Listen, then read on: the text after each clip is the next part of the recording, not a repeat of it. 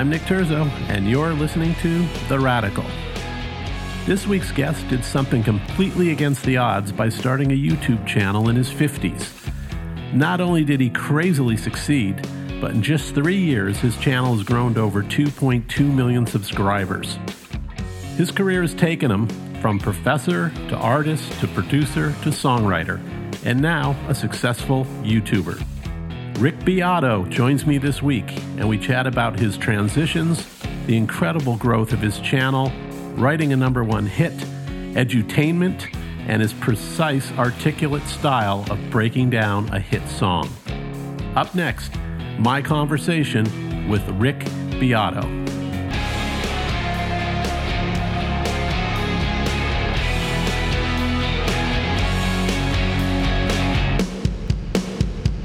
Hey, Rick, thanks for joining me today. Thanks, Nick. Appreciate it. Pleasure to be here. Yeah, I've been looking really forward to this. I kind of went into the COVID black hole of YouTube towards the end of last year. I'd run out of things to do, and I figured I'm going to go down this rabbit hole. And it kind of served up a few of your videos to me, and it was like, wait a minute. This is pretty astonishingly good, and some of them even related to some things I had worked on in my past. And it was like, I learned new things from you. So, and I just got fascinated by you because you have this natural ability as an educator in how you communicate this stuff. And so I really got into all your videos like a crazy person. So I'm really happy to have this discussion today and talk about your past, how you got here, so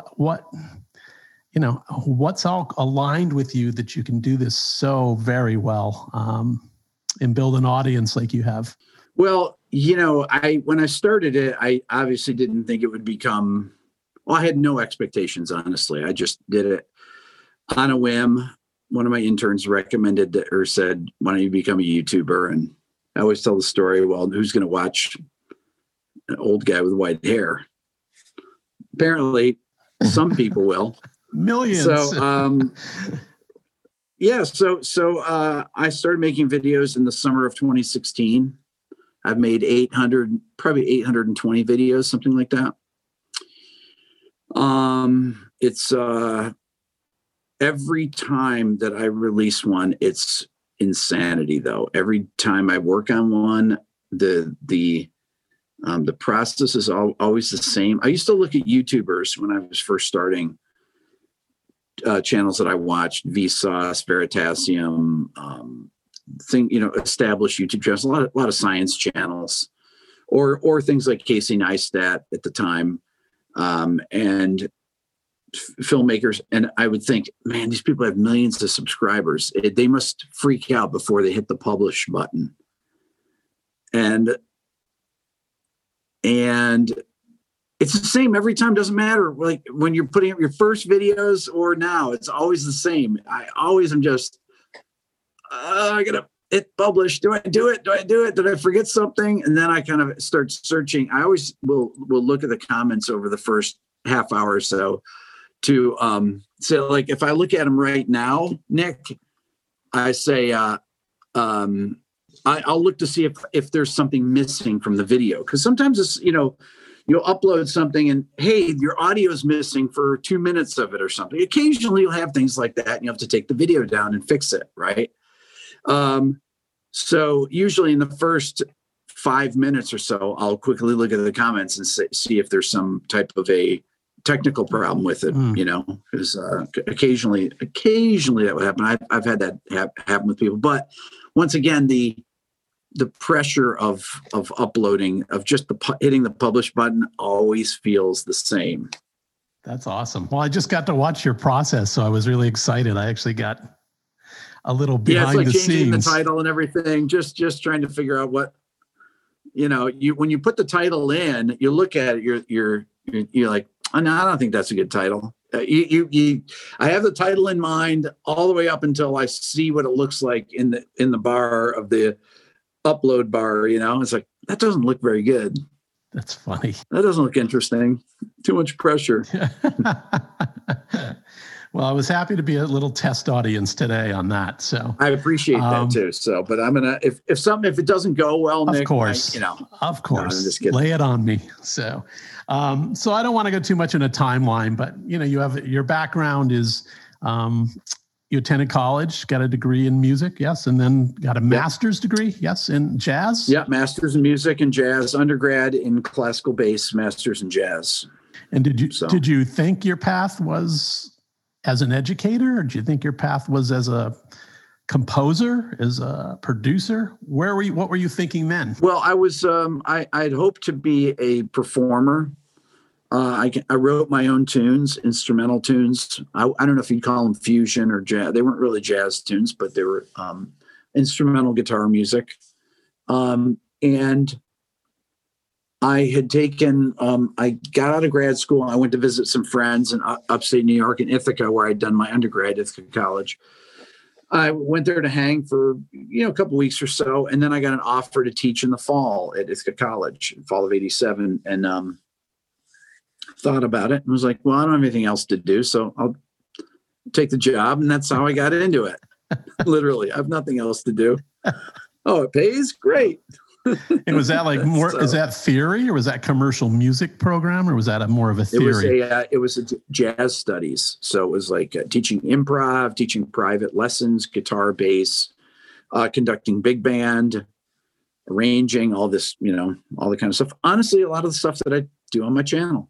Oh, funny. How many years did you do that? So I did that from 87 to 92.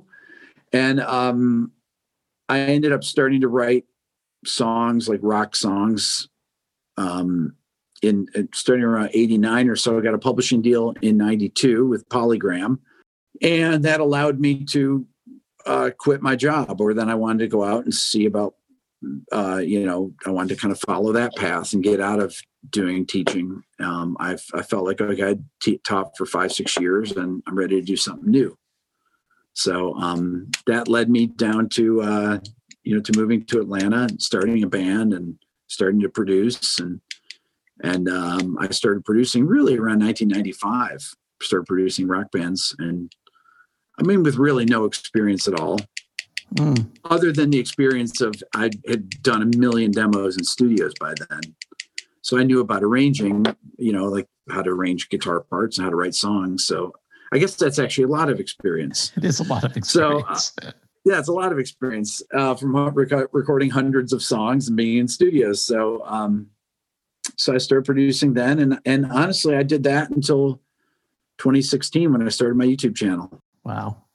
And so you still have, you have Black Dog Studios, Black Dog Sound. Is that right?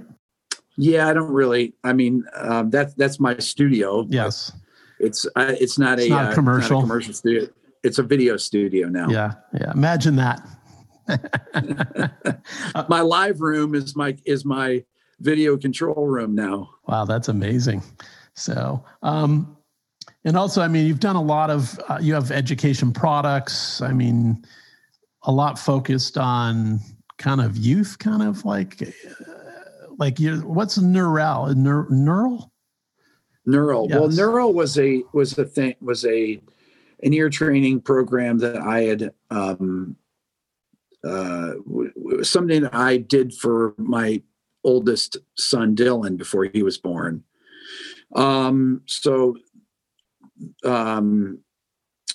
There's Neural. I have an ear training program for adults that's more, geared towards relative pitch. And that would be more like something that somebody that wants to improve their ear. It starts very simply and it gets very complex. And it's something that I taught ear training when I was a college professor. So it's really based in on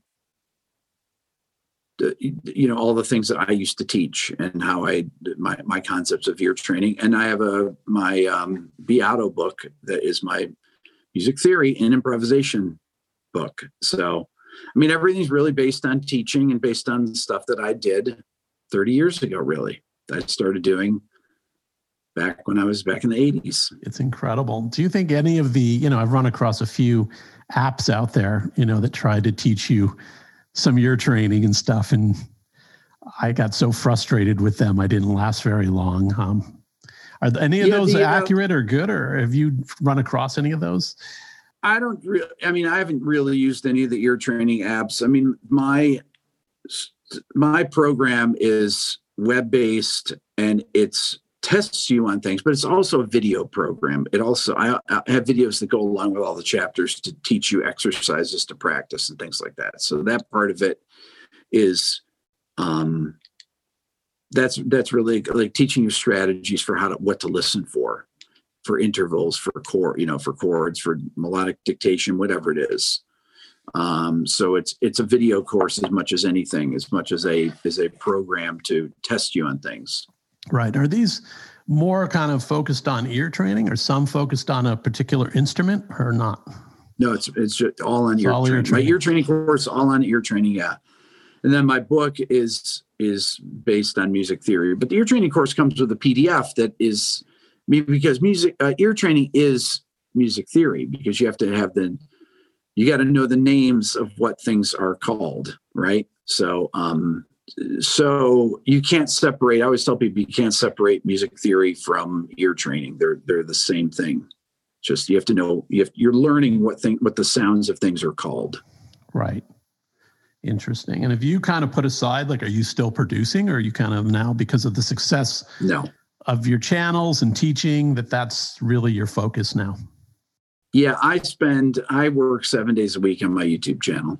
When I'm not spending time with my wife and kids, this is what I do. It's fantastic. And the genesis of your YouTube channel was around your son, though, and his ability to kind of actually do this at an early age, or was it always around the ear training? Or no, it had nothing to do with that. It was I hit 100,000 subscribers just a little more than a year into my channel.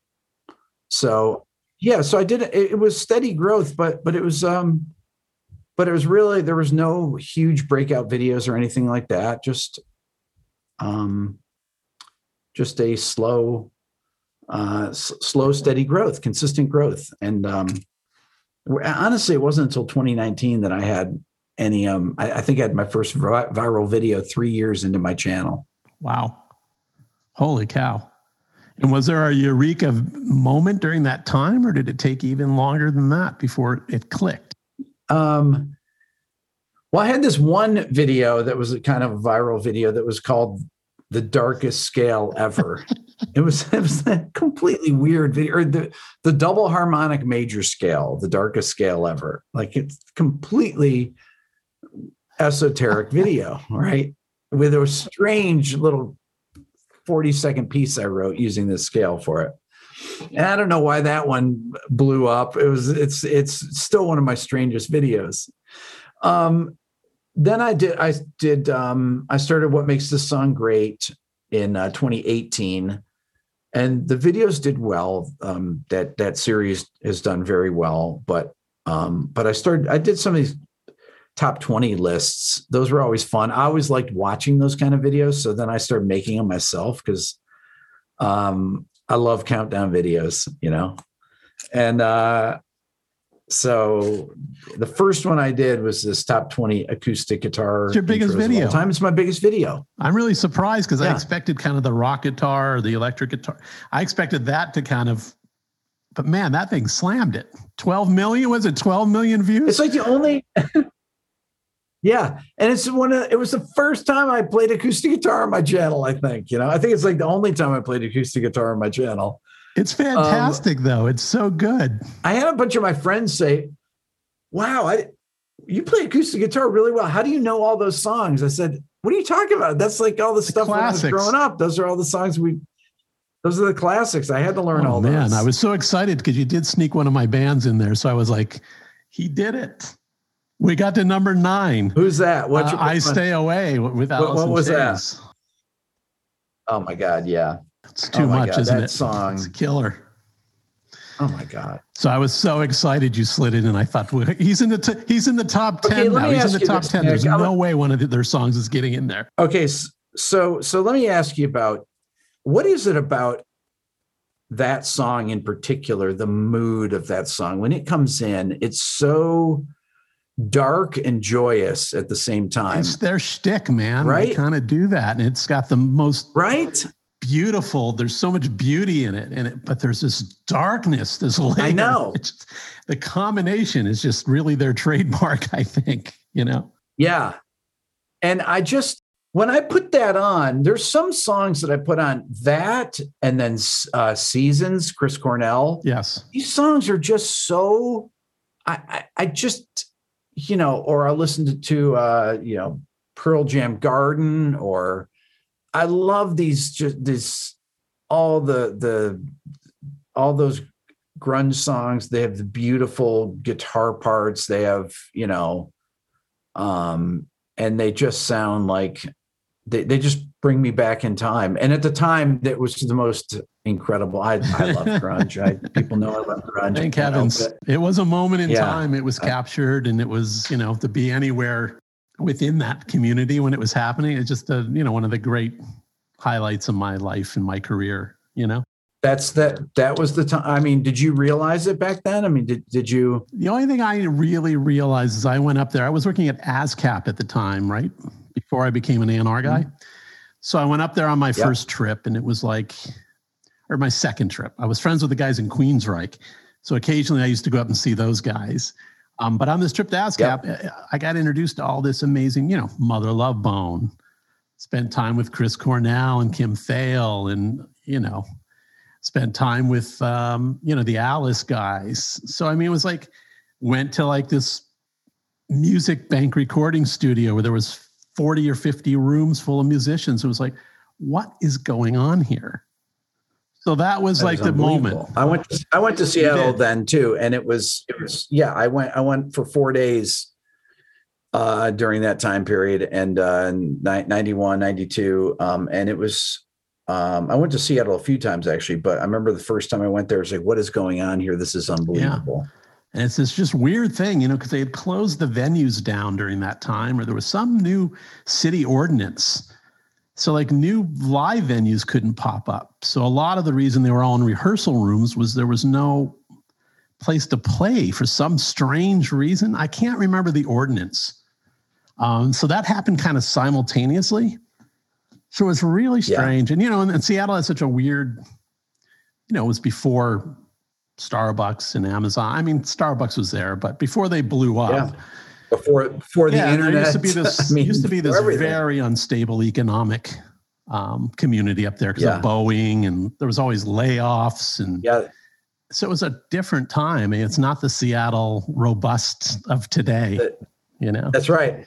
That's right. Anyway, we kind of go off. I'm sorry. That's all right. No, it's like, that's one of my favorite topics. We can talk more about it. So with the videos, what makes a song great? You do them all under your name, though, even though some of these have different categories and titles, or how do people find you on YouTube? It shouldn't be hard, but. Yeah, just, you know, just from finding my, you know, from people find me from YouTube recommending my videos to people. And do you at this point, do you think you have any rhyme or reason for what works and doesn't work? Or do you still kind of like, are you surprised? I'm always surprised. Every single video, I'm surprised. I mean, are the current countdown ones more consistent because they kind of fall in the same category, or not really? No, there is no, and none of my YouTuber friends, all of us music YouTubers are really good friends, and none of us know anything like what's going to be successful or anything like that.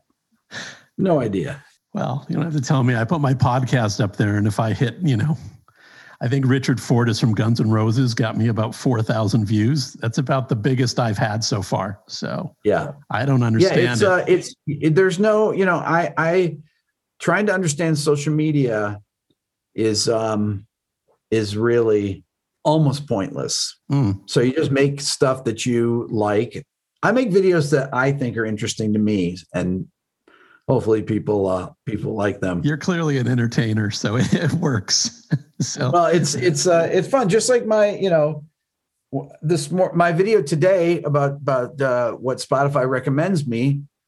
I'm sitting on my phone today while I'm making breakfast for my kids, and I was like, what does Spotify recommend me? And I just start playing the stuff. You know, I mean, I'm going through all these different playlists, and I was like, they have dance videos for me. They have R&B and hip hop videos, songs. And I know why, because I've done videos on the top 10 songs on the pop charts, metal, so because I'm listening to these things, it's thinking, oh, Rick likes all these different things. He's into hip hop, he's into R&B, he's into indie rock, he's into metal.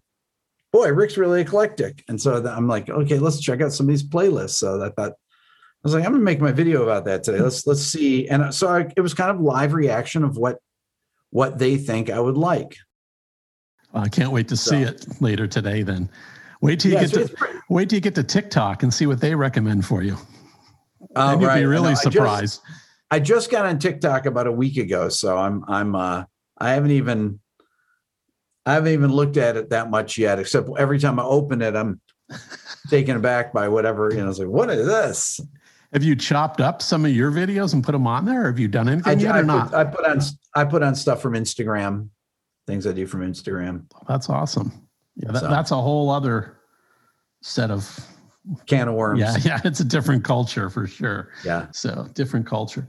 And I mean, were you surprised that the amount of work that goes into this? I mean, that it ended up kind of subsuming you and became your career. I mean, music production is very time consuming. This is music production plus visual production on top of it. It's incredibly time consuming. Just honestly, the workflow, I edit my own videos, the massive amounts of information from using 4K video is just, you could work on, you could make 50 records on a hard drive, 5 years ago, and have a backup drive or a couple of backup drives and just keep using the same hard drive over and over. But man, I have videos that are 2 terabytes, just one video. That's a massive amount of information. I have hundreds and hundreds of hard drives. Holy cow. Yeah. It's really difficult to keep track of what's on what drives and stuff. Oh my God. And what, as you come up with your ideation of these videos, how do you do that? I mean, what goes through what catches you? Like today, you said you just kind of caught the whim of Spotify serving stuff up to you. So that's interesting. Yeah, I never had looked at the playlist that they recommended to me, even though I'm on Spotify all the time. The app has so many different elements to it. I'm like, boy, this is really confusing. What is what? Wait a minute. They think I like these dance songs. What? Right. So it's every day it's something different. I don't have any videos saved up or anything, but I have a lot of video ideas, things I want to do. I have some videos that I have started that I'm kind of actively working on, but for the most part, I come up with an idea and I make the video. That's great. I mean, does this fulfill your creative journey? I mean, look, you've been involved in creating for a long time. I mean, does this fill that? I mean, do you continue to do other things musically for yourself anyway, even? Yeah, this is really interesting for me. I think I really enjoy making these videos, because I post on YouTube about every 2 days, and I post on Instagram almost every day, and I'm playing my guitar or playing keyboards or playing whatever all the time. So it's fun. Awesome. I've played way more than I did when I was a producer. I mean, I hardly did anything. Everything was for everyone else. Now I get to kind of do my own thing. And yeah, if you were a producer nowadays, though, you would be having to redo everyone's guitar parts and everything. So you'd be redoing all the recording. So you'd be the player and the producer. Yeah. It's amazing. Is there anyone, as you've grown this following, I mean, you got 2.2 million subscribers now on YouTube. Are there people that have followed you that are you like, holy shit, that's like Peter Frampton following me? I mean, is there stuff like that? Yeah, people like Peter Frampton. It blows your mind? Yeah, Peter Frampton. I mean, I've gotten to interview so many great players, and that I just interviewed Steve Lukather recently, and Luke. I had Steve Vai and John Petrucci and tons of, just so many people that I've gotten a chance to interact with, and that part of it has been great. That's really cool. That's really cool. Yeah, that's awesome. It's good to be a fan still, right?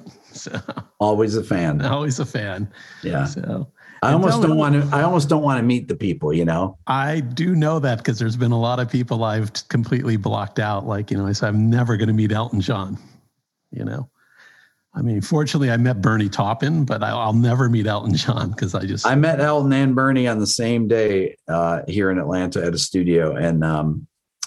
And it was amazing. They were so interesting. And it was, so I did get to meet Elton John, and that was totally cool. I can't do it. And speaking of being a fan, I'm a fan of a song you wrote with Parma Lee called Carolina that I think is, when I heard it, I thought was fantastic. I mean, much like I've seen some of your talking about it, that it's, conceptually kind of more like a rock song to me. And I mean, you even played your demo where you were kind of up a beat, and I thought the demo was actually better than the original. So I wish you wouldn't have played the demo now.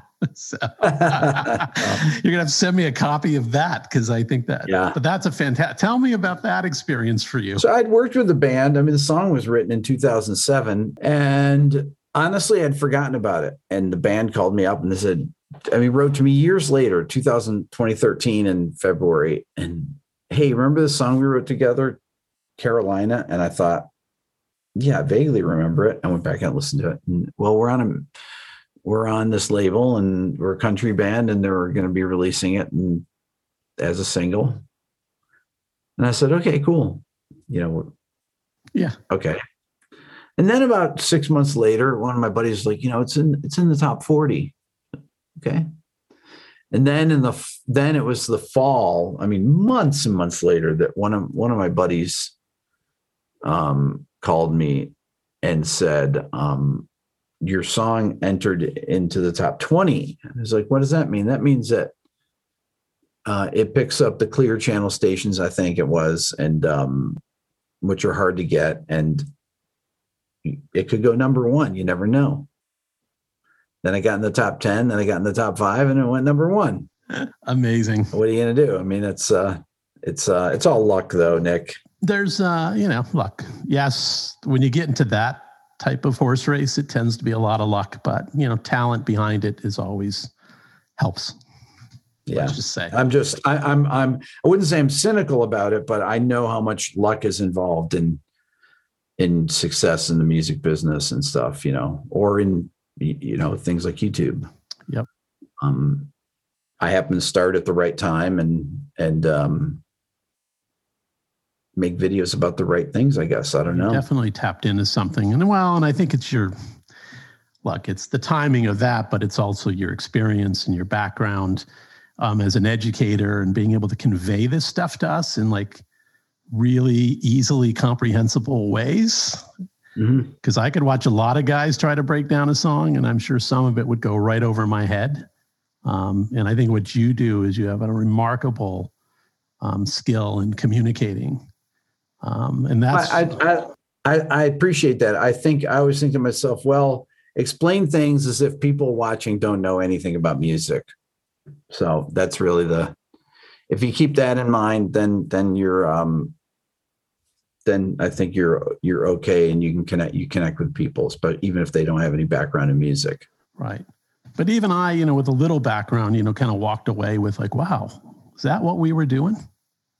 You know what I mean? You don't think of it in those terms and the right nomenclature and the right definitions. Right. And it's interesting to hear that come back. It's like, oh, that's what we were kind of doing. And I kind of saw something, I think Peter Frampton tweeted something back to you where he kind of said that, like, oh, I didn't realize I was using that many, what do you say, Lydias or whatever he was using in a row. Yeah. So that's what's interesting. You're kind of, that was very funny. It's almost like you're like like a geographer or something someone digging and an anthropologist. And we all learn from it. Yeah. I like to say, well, I know people will say, oh, well, Kurt Cobain didn't know what he was doing. It's like, well, yeah, he might not have known he was doing, but I know what he was doing. And now I'm going to explain to you what he was doing. Yep. That's great. It's fantastic. Yeah. In doing this, if you ever, and maybe these things haven't made it to a video or not, if you come across something where you said, gee, I never really liked that.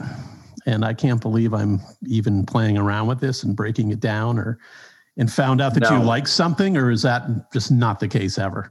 Well, my What Makes a Song Great series, I don't necessarily like every song. That's why I put the question mark at the end of what makes a song great, right? Like, why do people like the song? It's not a declarative statement, it's a question. Absolutely. And it may be a song that you hate, but other people think it's great. Like what makes it great. Right. Well, so that's, so I don't like every song that I've broken down, but I try not to let that cloud my judgment on it. I try and get to the essence of what actually makes people want to re-listen to songs and why they become huge hit songs. Right. Well, I think you have some remarkable accuracy. Other than the occasional Jethro Tull and Dream Theater, I'm okay with it. You are much more open than I. So, anyhow, we'll wrap this up now. And look, I'm thrilled that you did this with me. I'm thrilled for your success. I just think anyone that can teach the way you do, it's such a talent. And, people say rock is dead, and we hear this over and over, right? Our generation a little bit. And I don't know. I see these young kids picking up guitars and playing stuff from 30 years ago. I don't know.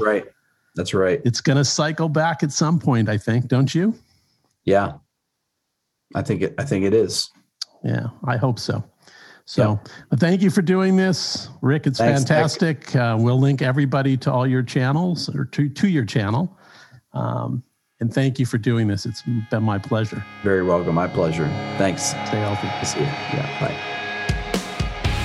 Hey, everybody. Thanks for listening this week.